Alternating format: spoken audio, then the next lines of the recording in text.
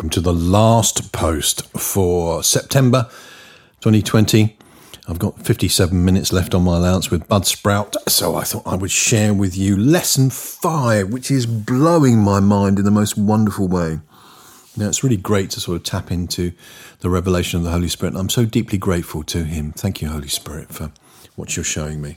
Today's lesson in how to think like Jesus Christ, is recognizing the power of being God inside minded. Jesus was very, very clear. He said, destroy this temple and I will raise it again in 3 days. He was the temple of the Holy Spirit. You are the temple of the Holy Spirit. And that's one of his frames, his paradigms for conducting his whole ministry. I want to share with you a very, very strange passage from 2 Samuel chapter 6, which is relating to the temple in the sense of the Ark of the Covenant. David wants to bring the Ark of the Covenant, that emblem of the presence of Yahweh, back to Jerusalem. So I quote now. David again gathered together all the chosen men of Israel, all of them, 30,000. David arose and went with all the people who were with him from Baal, it looks like, Judah, to bring up from there God's Ark, which is called by the name, even the name of Yahweh of armies, who sits above the cherubim. They set God's ark on a new cart and brought it out of Abinadab's house that was on the hill. Now, I'm just going to pause there. Everywhere the ark rested, the families of the people who were under that roof, as it were, their flocks, their cattle, their crops, everything prospered. Where God's presence is, in your presence, it says in the Psalms, doesn't it? There's fullness of joy. But there was also fullness of fruitfulness. It was like abiding in the vine and God abiding in them. As Jesus said, if you abide in me and my words abide in you, you're going to bear much fruit. So Abinadab had done very well as he sheltered and gave sanctuary to the Ark of the Covenant. And they brought it out of Abinadab's house that was on the hill. And Uzzah and Ahio, the sons of Abinadab, drove the new cart. They brought it out of Abinadab's house, which was on the hill, with God's ark, and Ahio went before the ark. David and all the house of Israel played before Yahweh with all kinds of instruments made of cypress wood, with harps, with stringed instruments, with tambourines, with castanets, and with cymbals. When they came to the threshing floor of Nachon, Uzzah reached for God's ark and took hold of it, for the cattle stumbled. So I'll just pause there for a minute. It looks like Uzzah was doing a good thing. There was a danger of the ark tipping off the cart, and he reached out to protect it. However, this is what the scripture says. Yahweh's anger burned against Uzzah, and God struck him there for his error, and he died there by God's ark. David was displeased because Yahweh had broken out against Uzzah, and he called that place Perez Uzzah to this day. David was afraid of Yahweh that day, and he said, how could Yahweh's ark come to me? So David would not move Yahweh's ark to be with him in David's city. But David carried it aside to Obed-Edom, the Gittite's house. Yahweh's ark remained in Obed-Edom, the Gittite's house, 3 months, and Yahweh blessed Obed-Edom and all his house. King David was told, Yahweh has blessed the house of Obed-Edom and all that belongs to him because of God's ark. You know, when you become born again, the Holy Spirit, the Spirit of holiness, comes to dwell in your regenerated spirit, the blessing of God, in a far more intimate way than the Ark of the Covenant. Jesus said, I will come to you and make my house with my Father with you. You know, God is inside you. You need to be God inside minded. And when that happens, blessings must flow as a natural outcome, natural fruit of the presence of Yahweh inside you. Continue with that scripture. So David went and brought up God's ark from the house of Obed-Edom into David's city with joy.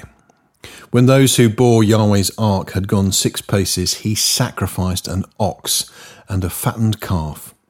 David danced before Yahweh with all his might. And David was clothed in a linen ephod. So David and all the house of Israel brought up Yahweh's ark with shouting and with the sound of the trumpet. As Yahweh's ark came into David's city, Michal, the daughter of Saul, looked out through the window and saw King David leaping and dancing before Yahweh, and she despised him in her heart. They brought in Yahweh's ark and set it in its place, in the middle of the tent that David had pitched for it. And David offered burnt offerings and peace offerings before Yahweh. When David had finished offering the burnt offering and the peace offerings, he blessed the people in the name of Yahweh of armies. He gave to all the people, even among the whole multitude of Israel, both to men and women, to everyone a portion of bread, dates and raisins. So all the people departed, each to his own house. I'm not going to go into the sad story of David and Saul's daughter there. My point here is the blessing of Yahweh follows his presence. And when you become God inside minded, it's just like, what could be more amazing than the presence of God inside you? Now, the religious people, and quite rightfully so, would talk about Uzzah being slain by the anger of Yahweh, as it says in this passage, because in some way he disrespected the Ark of the Covenant. However, I think his intentions were good. He wanted to save the Ark of Covenant from falling down from the oxen cart. But the presence of God is holy. The presence of God is dangerous. If you think about the high priest who went into the Holy of Holies, he had to fundamentally wear armour, a hazmat suit, approved of by God, the breastplate. They had special underwear. I mean, every detail was attended to, and the high priest had a rope on his leg with bells on in case, fundamentally, he was killed by the presence of God in the Holy of Holies and they had to pull him out. That is the power of holiness, and we see this counterfeit in movies like The Force. God's presence is so much more profound than Star Wars and The Force. We are talking about the source of life itself. And in the New Testament, we hear about Zoe, the God kind of life, the eternal life. And, Christianism, I use that in a derogatory sense there. The religious form of Christianity will talk about, when you die, you go to live with God. That is eternal life. That is not the truth. The truth is that is true. But when you become born again, the eternal life, the God kind of life, the Zoe life of God, the very holy life of God, is reignited inside your spirit. You are spirit, soul and body, and that's where most of the trouble comes for Christians. We are regenerated, we are born again in our spirit. We continuously have to be renewed by our minds, which is the bridge between the spirit and the body. And of course the body has these natural instincts which are understandable, but Paul calls them the flesh, and they don't always serve our spiritual best. So as you become born again, you begin that journey of sanctification, increasingly holy, as you learn to be the temple of the Holy Spirit and to respect the presence of Yahweh inside you. So, I want you to get excited about the current challenge we're facing. One of my favourite experiences in scriptures is of the leper. You did not go near lepers during Jesus' time. And this leper very, very boldly approaches Jesus and falls down before him and worships him. And he says, Lord, if you are willing, you can make me clean. And without any hesitation whatsoever, Jesus did the unthinkable. He reached out his hand and he touched a leper. And with these wonderful words of God, he said, I am willing. Be clean. And there you have an explicit example of God's will. There's this whole sort of Christianism thing where, God chooses to heal some people and not other people, because he is sovereign and he knows the bigger picture. And I would take issue with that. The example of the leper is a very, very powerful example of the explicit will of God, that God wishes to heal everybody. And Jesus touching him is the most touching example of the compassion of God. So if you're sick at the moment, you're listening to this, God really, really, really, his will is that you be healed. But from lesson 4, we learned that the word of God, it says in the scriptures, he sent his word and healed them. The word of God can become unfruitful if you are distracted by the desires for other things in this world, by the anxieties of this age, the lust for other things, it says, and the deceitfulness of riches. And these things, like thorns, can choke the word and it becomes unfruitful. I find that stunning, that God's word can fail because of our deceitfulness of riches, the lust for other things, and the anxieties of this age. So mental health and spiritual health are very strongly aligned. We need to make sure that we enter into God's rest. That is the purpose. We have these themes of Eden, this paradise, and entering into God's rest. I'm really touched by that. So let me suggest to you that if you encounter this damned virus, which has ruined so many lives and so many businesses and so many futures and so much of our children's education, it is accursed. It is not from God. It is not the punishment of God. If you encounter this virus without faith, then you are at risk. But if you encounter this virus, understanding that inside you is the very life of God, the very life of God that destroyed Uzzah can destroy this virus. There is holiness inside you that can be targeted and come out, particularly with the words of your mouth and the action of your hands. Jesus touched the leper and said, I am willing, be clean. We have to learn, particularly as Western Christians, how to control our tongues so that life comes out of our mouth. And death and life are in the power of the tongue. Death has to come out of our mouths to those things which are offensive to God. Do you think there was destructive viruses in the Garden of Eden? Of course not. They are an example of the fallen creation. And Paul says the whole of creation, all of it, is like in the pains of childbirth, waiting for you, dear Christian, waiting for you to enter into the fullness of your inheritance. So this is a call for you to rise up, to realize that inside you is the very source himself, the very kingdom of God, the very kingdom of heaven, the presence of our Father, Abba Father, and Jesus. They said they would come and live with us. Jesus said it was to your advantage that he was ascending to the right hand of the Father in heaven, because unless he did that, the Father would not be able to send the promised Holy Spirit.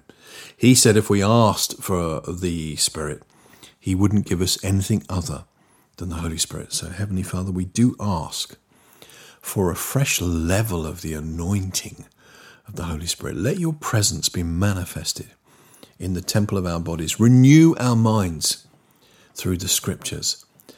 And let these people that we mingle with every day know that the kingdom of heaven, the kingdom of God, has come near to them, whether they love you or not, Lord.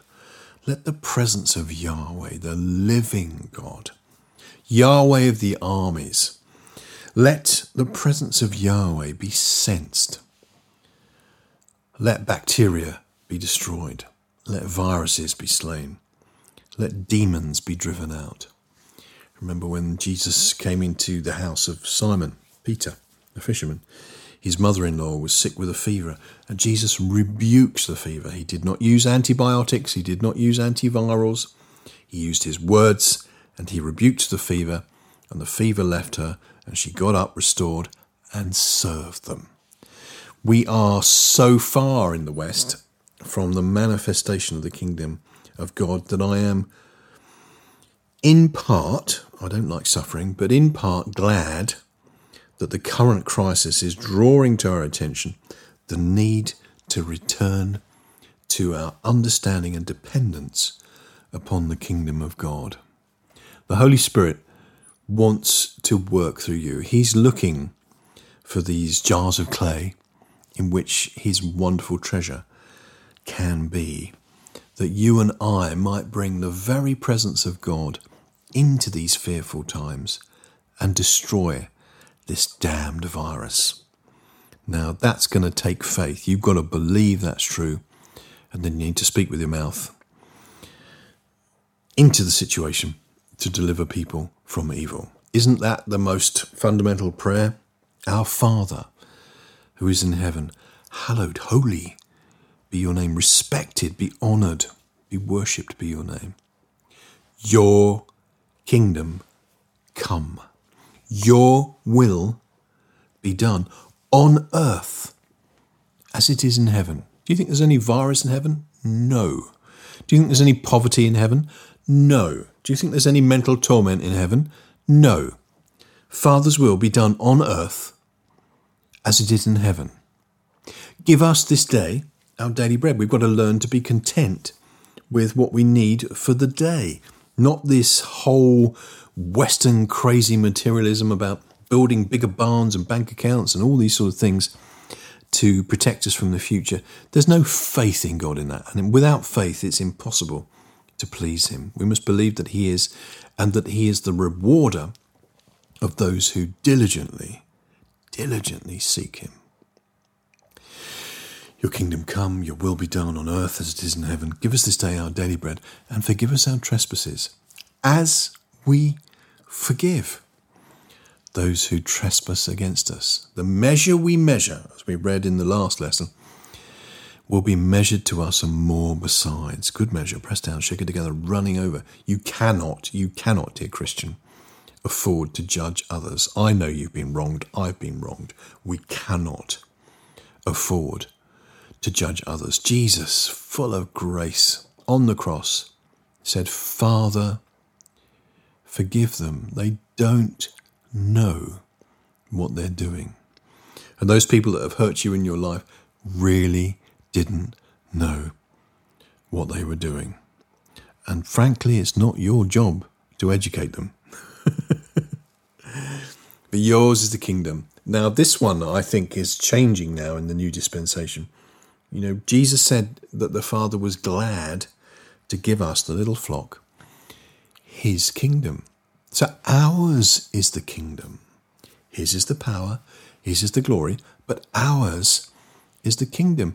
And our mission is to manifest that kingdom. As we said in lesson 1 and lesson 2, I have come, says Jesus, that you might have life and have it more abundantly. Therefore, Christian, your job is to manifest the kingdom of God, that they might have life and have it more abundantly.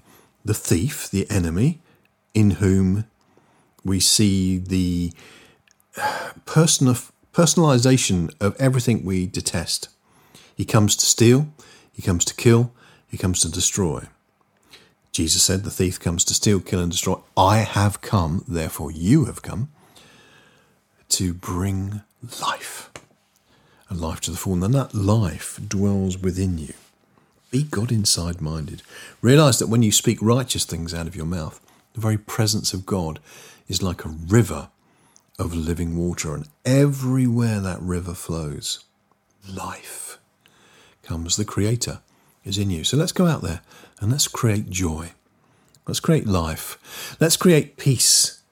Let's create love, because love never fails.